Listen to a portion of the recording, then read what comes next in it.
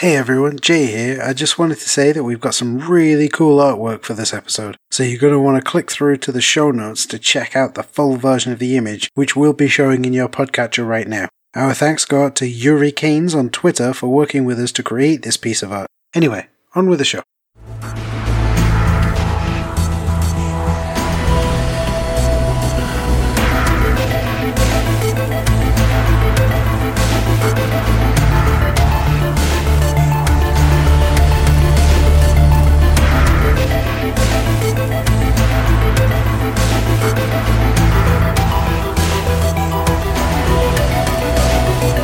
What's your next hidden gem? Now, I'm going to either decide to pronounce these names or not, because I can quite easily butcher names, but it is a class as a spin-off title for the PS3. It's a spin-off title from Yakuza 4, and it is called Yakuza Dead Cells. Oh, right, okay. I've never heard of this. It's fantastic. It includes characters from Yakuza 2 onwards. So it's got 4 iconic characters. I'm not going to name them. Don't worry about I'll that. Butcher them. Jeff, Biff, Steve, and yeah. It's set over, I think it's about 18 chapters. Certain chapters you play certain people. So there's a loan shark, a disgraced Yakuza member who still has some sort of authority, a chef, and the main character from the Yakuza series.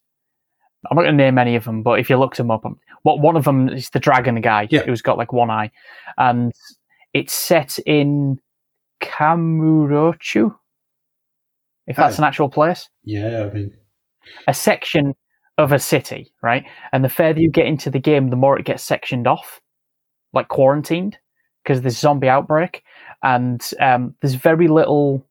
Like in the classic Yakuza games, you talk to people, there's side missions, there's a lot of story. There is I think there's a guy who set up a company in a building, and it starts off and he's got a company, but it's a front for money laundering. And one of the people who owes them money comes up the elevator and then hurtles towards him and starts biting hell out of everyone. And when you hear the bullets fly and all the commotion and stuff, one of the main characters is outside and he hears it, and you start off as him. You can, once you get through like a tutorial bit, you can freely go into the sewers and into the parts of the city that's been quarantined. And it's third person over the shoulder shooting. And each character's got specific weaponry, and even characters who don't have weaponry are given specific types of weaponry. You get unlockables in the game. You can do certain missions. You can even get to a point where you can have, I don't know if it's classed as idols, but you know the people that work at the I don't know what it's called. You go to a set place and you can spend time with someone who's very pretty. I don't know. It's very Japan. I don't know. You spend time with. You mean a hostess bar? So that's the type of bar where you go in, and some pretty girl who's hired by the bar comes and sits with you and talks to you in an effort to get you to buy more drinks and get more drunk. Because if you go to a bar by yourself, I mean, you may not sit there and drink loads, but if you have someone who's sort of cooing at you and saying, "Yeah, go on, have another drink," you're going to have another drink, aren't you? So. One of the things you can do in game is you can get one of the hostesses to come on missions with you, and you can arm them to the teeth. So you'll get this hostess, this pretty little thing, armed to the teeth with either a shotgun or double pistols, fighting with you, which is quite hard to set up, but funny as hell when you do. But I prefer Yakuza Dead Souls to the main series because it throws you in the action straight away, plus zombies, and there is a story to it, if you can call it that. And you can play as different people. You got like New Game Plus, you can go through it over and over. But it's one of those where I saw it, and I saw the front cover, and it was the 4 main characters, a lot of zombies around them. And at the time, which it was, it was like 2012 it came out. I saw it was only on the PS3, and I saw it just on a shelf, and I went, I'm having that. I don't care what it's about. It looks like you can shoot zombies. I'm in. And I got that game, played the hell out of it, loved it. Then got Yakuza 4, jumped into that and thought, what the hell is this? This isn't a Yakuza game. Then I realised I played the one that was like an offshoot. side story by itself, and I thought I've just ruined the entire Yakuza experience for myself, and I don't care because I shot zombies. But yeah, I think it's a hidden gem, and I don't know of many people that play it or have played it, so it's definitely one for me. It's a nice creative waste of time. That's fun, so it's not a waste of time. So it's a nice creative length of time that you could spend. It's a bunch of words that you sew together to make a sentence. No, English is hard. Yeah. English is hard. But one of the things that it reminds me of is back in the day, I'd signed up for the GDC, the Game Developers Conference, which is literally like they used to send journalists there, and there's no point. It's people talking about how to write the code to make the game, right? But one year for April Fools, they set up a fake conference, right? And they started advertising about it. And one of the talks was a 2-hour talk on the best way to implement zombies in your video game. Because, at the time, yeah, right, that sort of 2008 to 2015, everyone was just shoehorning zombies in somewhere, Yeah, it's definitely a good game if you can find it and pick it up. If you're okay with slightly longer loading times than normal. I mean, it kind of fits with some of there's some games that you really enjoy where you're just running around a building killing loads of zombies, right? Dead Island, Dead Rising, Dead Jeff, Left 4 Dead, Howard the Dead, Dead of the Dead, the deadest of deads. Dead the Revenge, that was always a good one. But yeah, it's a really good game, and I haven't seen many people.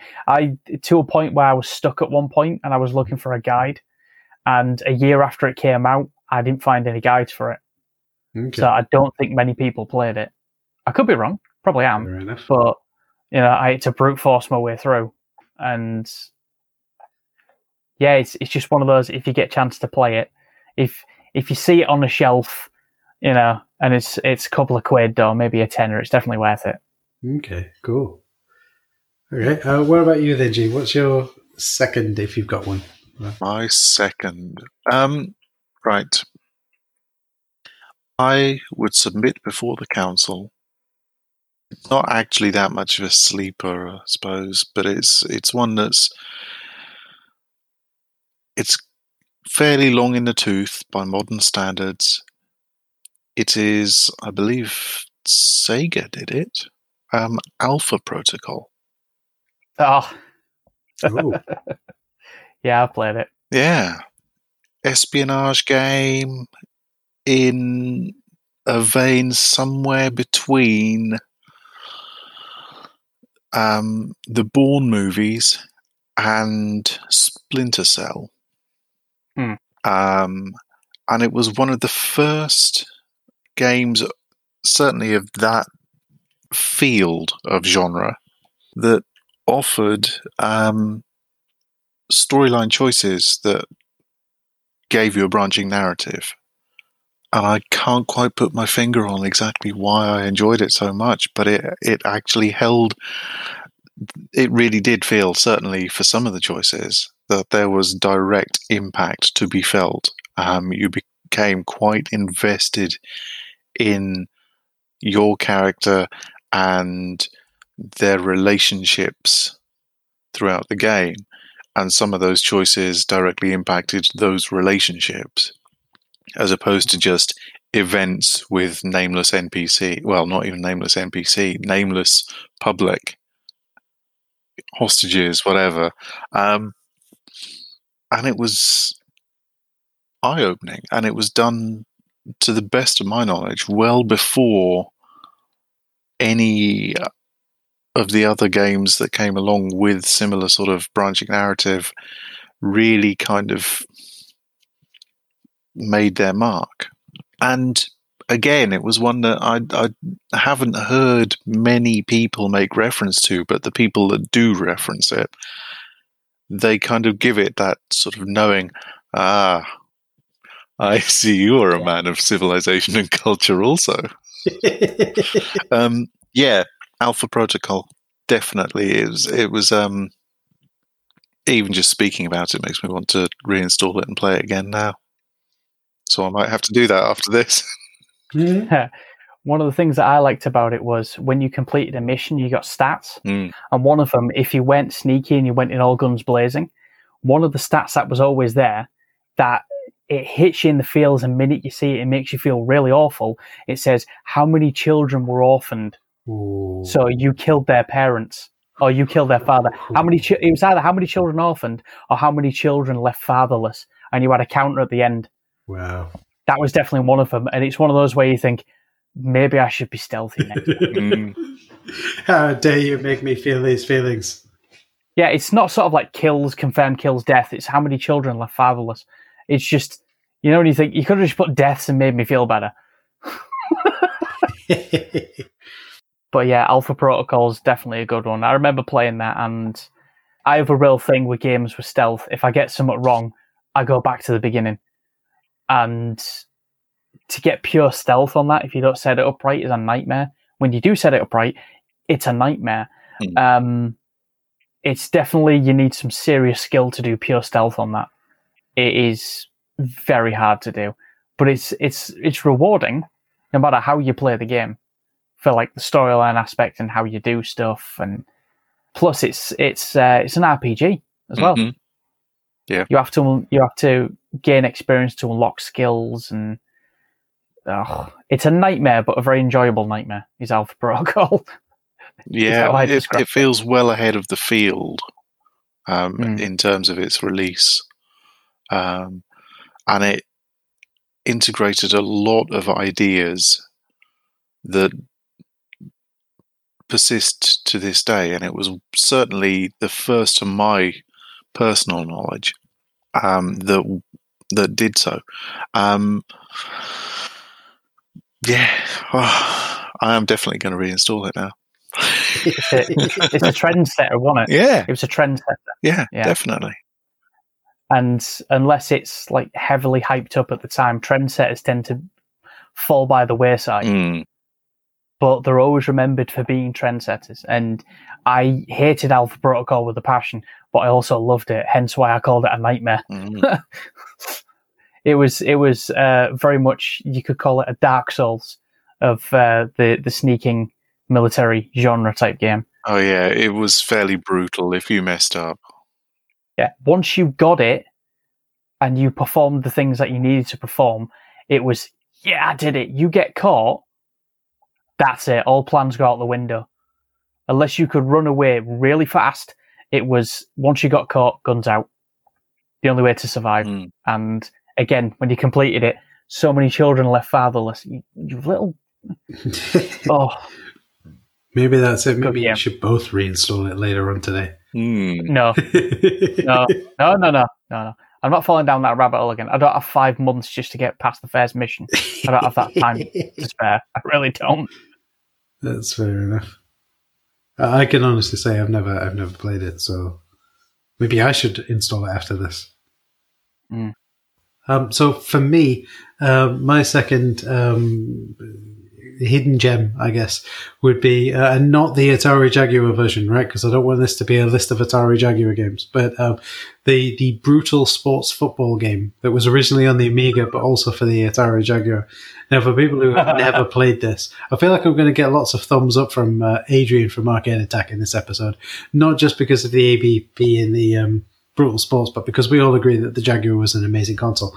But with Brutal Sports Football, it was it's an American football game, and you could play as like Vikings, but like realistic Vikings, the long beards and the scraggly hair and all that kind of stuff, or dragons or golems or a whole bunch of mutants and stuff like that. And the whole point of the game was it was an American football game, except that you could legitimately tear off the heads of the players on the opposing team and score a goal with them.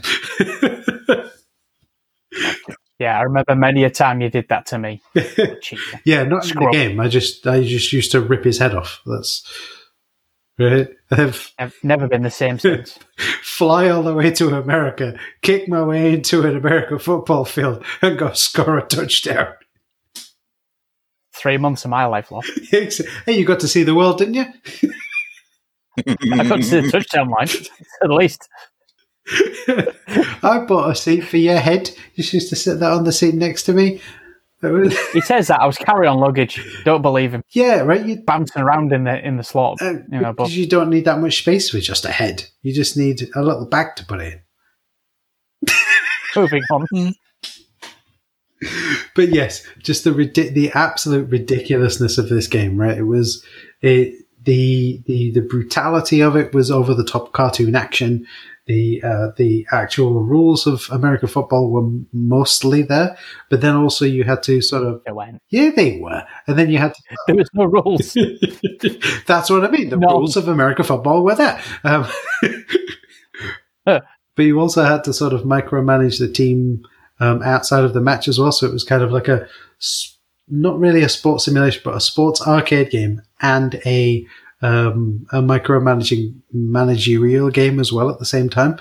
So after your game, you would then have the entire roster of your team all lined up, but you couldn't heal everyone if they were injured. You could only heal as much as you could pay for, essentially.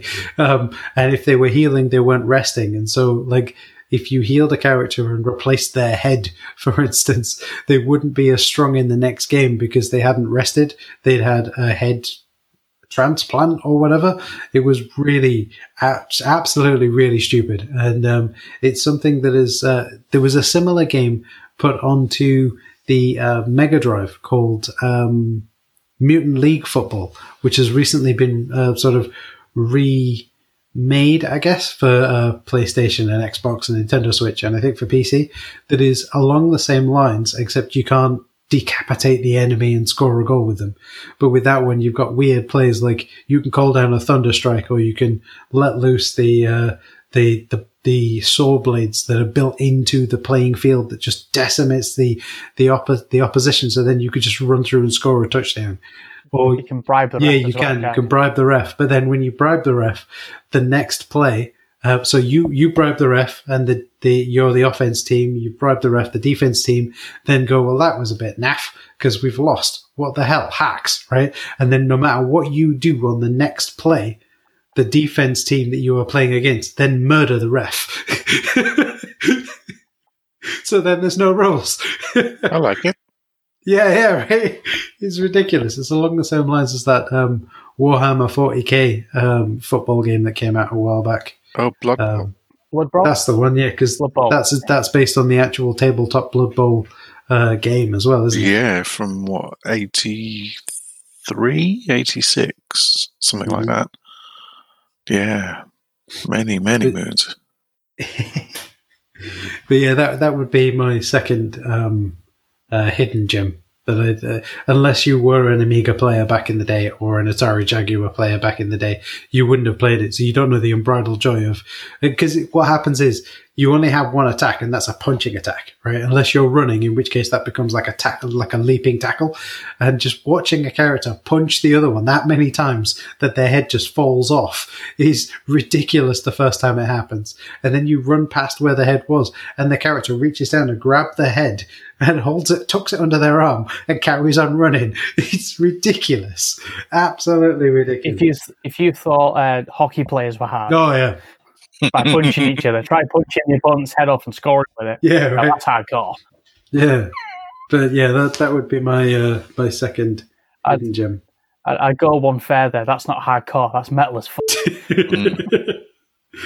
Fair enough. Got Doom vibes right there. Yeah.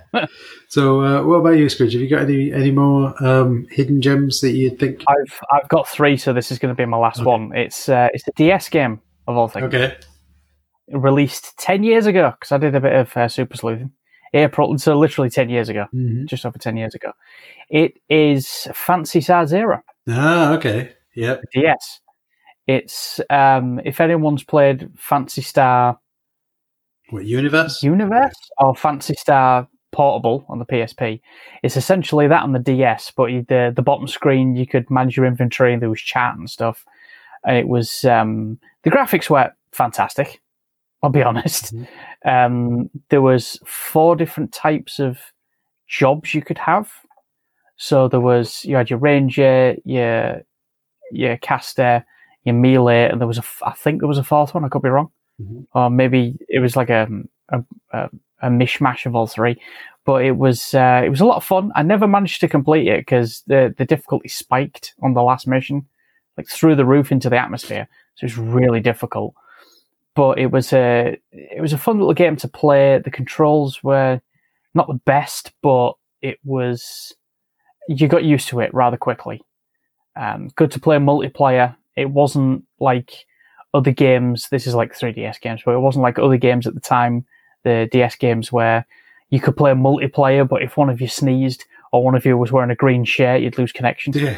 That was Resident Evil Mercenary was just like that on the 3DS. It was terrible.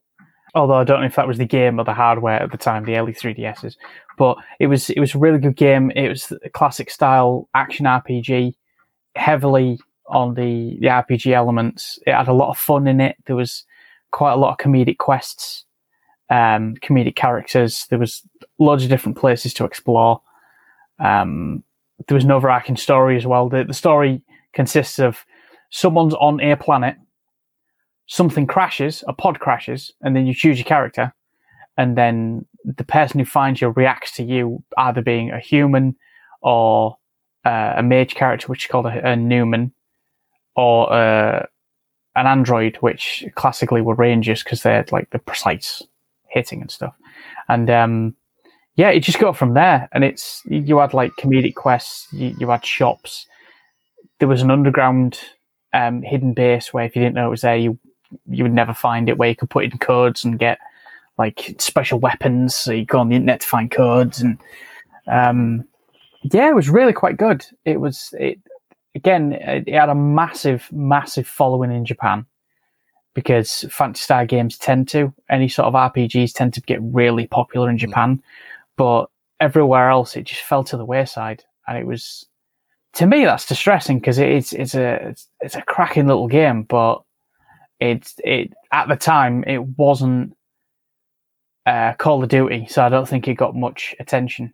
It was of the time where Call of Duty got a lot of attention, and if it wasn't Call of Duty or Candy Crush, whatever it's called, people didn't care, and it's rather saddening.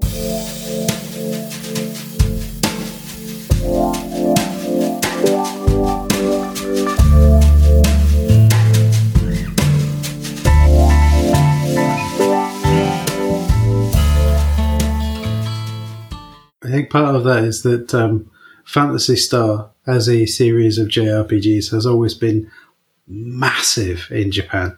Like, it's bigger, I would say it's almost as big as the Final Fantasy series in Japan. The only difference being that there have been, I think at my last count, 185,000 Final Fantasy games, and there's only been about 20 Phantasy Star ones.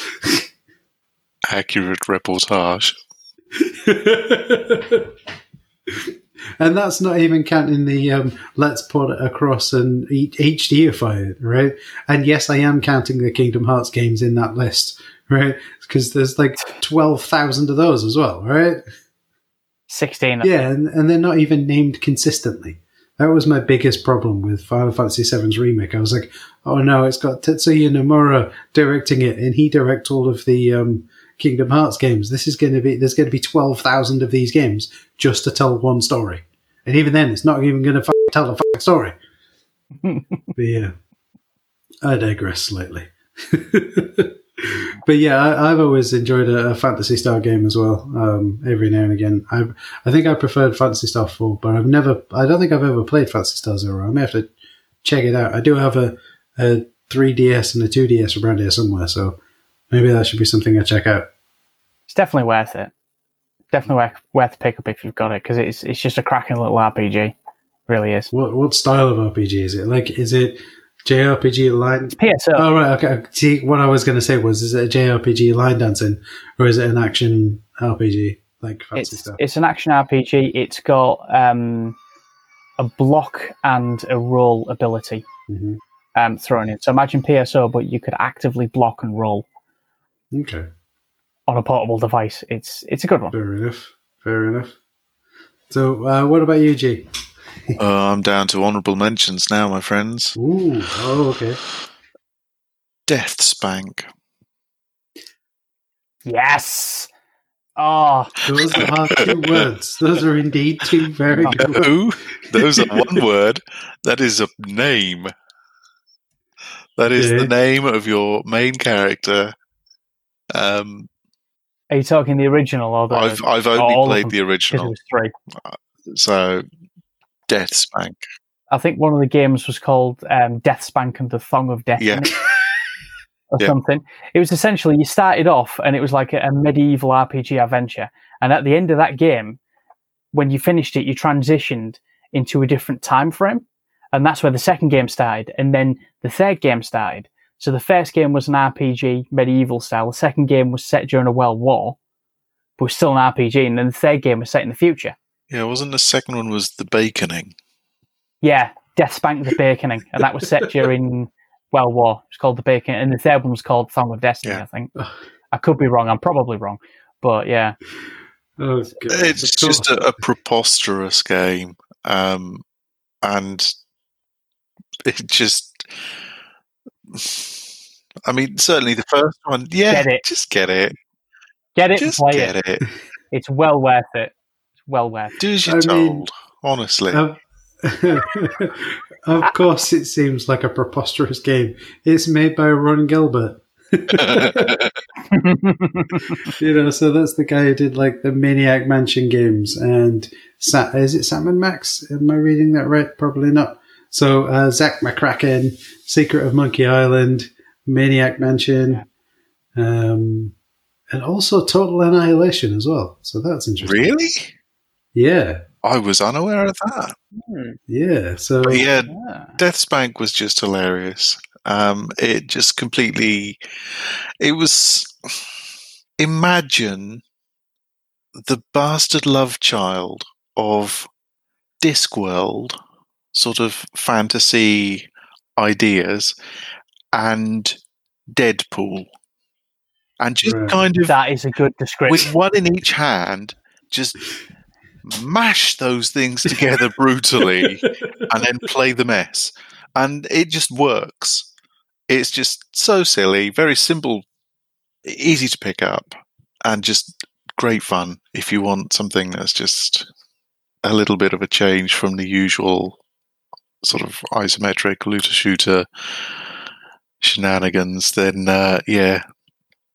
definitely give it a look. Okay. The third game shouldn't have happened story-wise.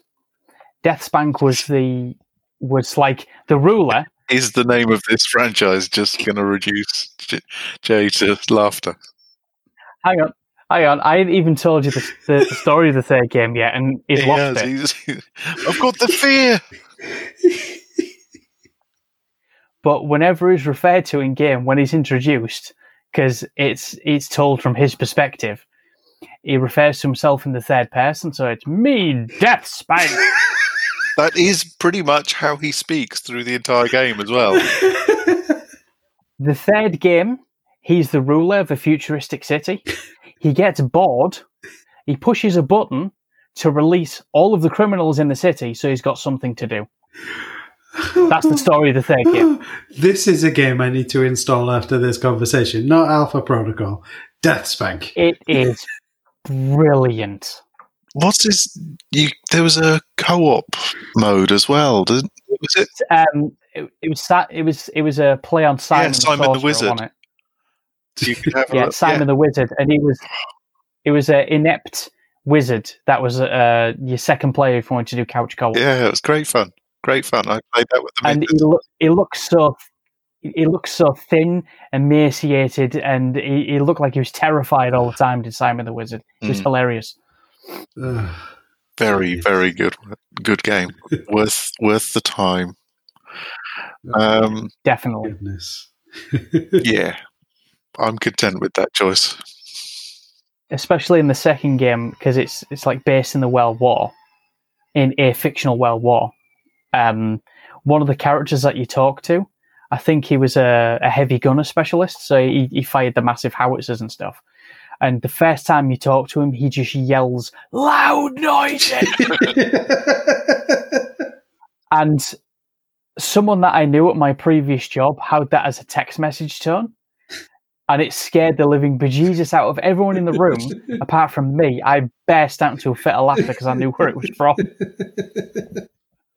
But yeah, I'm pretty sure he was a howitzer operator or something, and that's all he ever said. It was like loud noises, but he yelled it because he couldn't hear anymore. But even the missions were nuts, because I remember specifically there was a mission, and there was an old guy, and once you did a mission for him, he unlocked like an upgrading bench or some sort of shop that you could do, and you had like missions in, like story missions, and you could collect orbs that gave you hints. And one of the missions was you had to create this taco for him, right? And it had to be a spicy meat taco, right? Okay. And it was, you had to go to certain areas of the map to get miscellaneous items to create this taco for him. I remember it was something like a taco shell, and because I had to look it up, I couldn't figure it out. This is how backwards the logic was. So you had to find a taco shell, random meat off an enemy, dandelions, right? And to make it spicy, you had to sprinkle on raw sewage. And this guy loved it. And it was, he gave you rough ideas of what he thought should go into it. And I looked at the ingredients and I went, how the hell would I ever figure that out normally? A dandelion, random meat, a taco shell, and raw sewage. I get it. I gotta hear this game. It is brilliant. It's a right laugh. Wow. Yeah. And it's absurd humour, so you don't have to worry about it being, if you got kids running around, you don't have to worry about it, because a lot of the humour comes from the absurdness. It's not over the top violent. It's meant to be really funny. But yeah, it's well worth getting if you can track it down. I can't remember if you can get it on Steam. You might be able to. Oh, sorry then. Yeah. But definitely worth playing. Yeah, the humour in it's just, you got it down to a T. It's Deadpool and Discworld mashed together. Yeah, and not like sort of neatly blended. It's a real brutal mashing together. So it's very rough around the edges. It's messy, and it's good because of the mess. Bit like a taco. So a bistue meat, dandelion, and raw sewage. Yeah. Okay, fair enough. Yeah, I'll have to track that one down. See if I can find it. My final pick for Hidden Gems is a wonderfully fun and silly, because we've just had, my other two were kind of violent and over the top. We had a first-person shooter, we had a sports game you could tear people to pieces in. The final game in my list is a wonderfully little silly, almost like a Pac-Man type game. It's called Gubble. And you play as this little cute purple alien who sits in almost like a Dr. Robotnik style egg cup, and you just have to move around the stages picking up like screws and nuts and bolts and tools and stuff. And there are little baddies that can hurt you, and when you get hurt, he makes a wonderfully silly noise. And when you finish the level, he makes a completely different, wonderfully silly noise. But it's just this wonderfully cute loveliness that is just, it's so wonderful, so wholesome to play. What do you reckon, Squidge? I know you've played it. I've played the hell out of it, yeah. It was one of those games when it came out, it wasn't a major title game. It was, I suppose you could class it as shovelware to a point. But yeah, it's just, if you want to switch off and play a game and just, there's nothing very complicated to it. You, as Gubble, you hovered and then you attached to a tool, so it was either a screwdriver or a hammer, and you undid screws or you hammered in nails or you did something like that, and you had to get all of them and then get to the exit. That was literally it, and the whole point was you did enough of it, and everything that you unscrewed or nailed in or did something, you got them parts, and you needed them parts to get to your ship to get back home. Yeah. That was literally it. No overarching story, just very colourful, very kid-friendly. Gubble made some awesome noises. I'm tempted just to track them down to put them on my phone. You totally should. But yeah, it was one of those PS1 games where you think, what the hell is this, and why have I been playing it for 3 days? I need to breathe at some point. I should bathe. It's one of those that you don't even realise you're playing it for that long, because it's just so enjoyable. It is. It's wonderfully silly. Like the level designs are very much Marble Madness. They're sort of tiered, and you have to jump down from level to level. Or I suppose Dig Dug. So it's very Marble Madness, Dig Dug inspired. And yeah, it's just wonderfully silly to play because you're just this little purple alien, and you say, "Oh, I've got to go over here and pick this. I've got to go over there." And there's no violence in it whatsoever, other than when the bad guy hits you. And yeah, it's wonderful. Just this little thing you could put on and just not have to worry about anything in the world. I would definitely recommend checking it out. So, have you got any honourable mentions, Squidge? I know G has a few. I just had three. Okay. Why don't you go through all? Yeah. So you don't have any of your honourable mentions at all? Okay. No, fair enough. Let me just check my notes. Do I have any honourable mentions? The only one... You said notes or nuts? I could have sworn he just said check my nuts. I mean... Either way, I'm not bothered. Turn your camera off! Oh. I'll never eat gooseberries again. Oh. Oh, dear. But yeah, according to my notes, I did have three, but I want to really cut it down to two, and that's just because the three that I did have was Sonic the Hedgehog on the Sega Master System, because it was actually developed by a completely different team, and unless you had a Master System, you never got to play it. Resident Evil DS. So the first game, but on the DS, with those wonderful features like you had to blow into the microphone, and occasionally as you go through a door, a zombie would attack you and you had to swipe it with the stylus to defeat it. The knife fight. Yeah. Oh. And the... Fighting John the Snake. Exactly. And the final one was the Total Conversion mod for Doom for Aliens. So it was like Alien Colonial Marines, but in the Doom engine, released in like 1996. Yeah, that's totally taken Squidger back, hasn't it? I never knew about that. That I'm glad. Yeah, it was. I like it. It was wonderful. Even better if I can shoot xenomorphs. Sorry, aliens. Xenomorphs, just a posh. Yeah, somebody had gone through and actually like converted all of the. It was essentially a WAD, right? Because the way that Doom worked was you had these WAD files, the where's all the data files, and each one contained files for each level. And somebody had gone through with unofficial modding tools and completely converted the game from being a first-person shooter where you run around in action and shooting lots of things and killing all the enemies to you are now a colonial marine and you have to go into an alien hive and do loads of stuff. It's definitely worth checking out. Yeah. I don't know how well it plays with the modern, like Z Doom and Doom Shell and Doomsday and all of these open source implementations of Doom, but it's definitely worth checking out if you can get a hold of it. And I think it's a free download. If you can find the WAD file, it's usually out there for free. You just need an official version of Doom to play it through, or one of these like Doom open source Dooms or whatever. But yeah. I've got Doom on Steam. I'll hack it together. There you go then. There you go then. You can figure it out. Yeah, definitely check those out. Doom it. Yes, I like it. Doom it. I'm leaving. But yes, so those are our hidden gems. We did have a comment from the community, a community comment. I don't know whether we should make a jingle for it. Oodly-doo. But yeah. That's the one. So Chris Macaulay has said, yeah, that's it. Jeez, I'm the worst at jingles. That should just be it. Just be going, or are you the best? You're the best I mean, jingle. Come on. That kind of improvisation skill, it's a rare thing, my friend. It reminds me of the Fry and Laurie improv sketch that they did on their sketch show, which was genius. It was like, for this improvisational sketch, I'll be the fruit seller and you'll be the fruit buyer. Hello, I'd like to buy a melon, please. That'll be 27 pence. Here's 50p. And here is your change. Geez, that was exciting, wasn't it, ladies and gentlemen?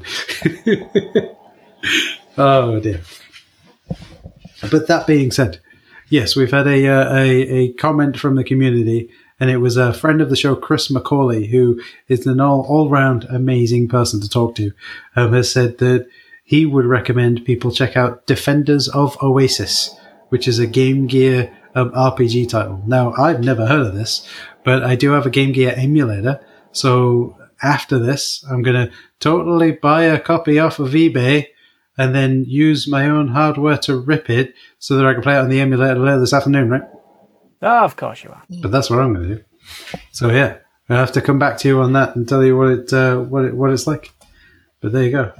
But that's the end of that segment. Doodly doo. No. That wasn't the same doody doos. There's a slightly different doody doo, because if you heard it the first time, right, the licensed one is doody doo, and mine was doody doos. Like that, you see, completely different. Taking the Vanilla Ice defense there. Just about to say, yeah. Theirs goes dum dum dum dum dum dum. And mine goes dum dum dum dum dum dum. Totally different. But yes. I'm convinced. Oh, good. I'm glad that you're convinced. I'm glad somebody is. I'm not. Yeah, I'm never convinced. I didn't tell him what I was convinced of, but yes, I'm convinced. No.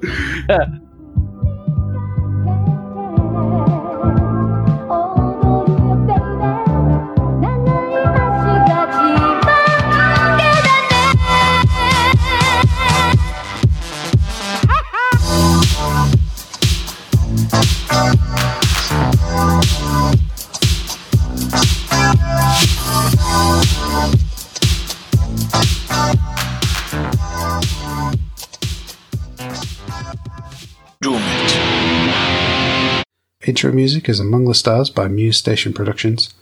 Outro music is I Need You Watashi no Sabate by GH. Spoiler break music is Spectrum Subdiffusion Mix by Phonics. Palette cleanser music is Breathe Deep, Breathe Clear by Siobhan Degay. See the show notes for more details. The Waffling Tailors podcast is a proud member of the J&J Media Network. To find out more about J&J Media, head over to jayandjay.media or check the show notes for a link.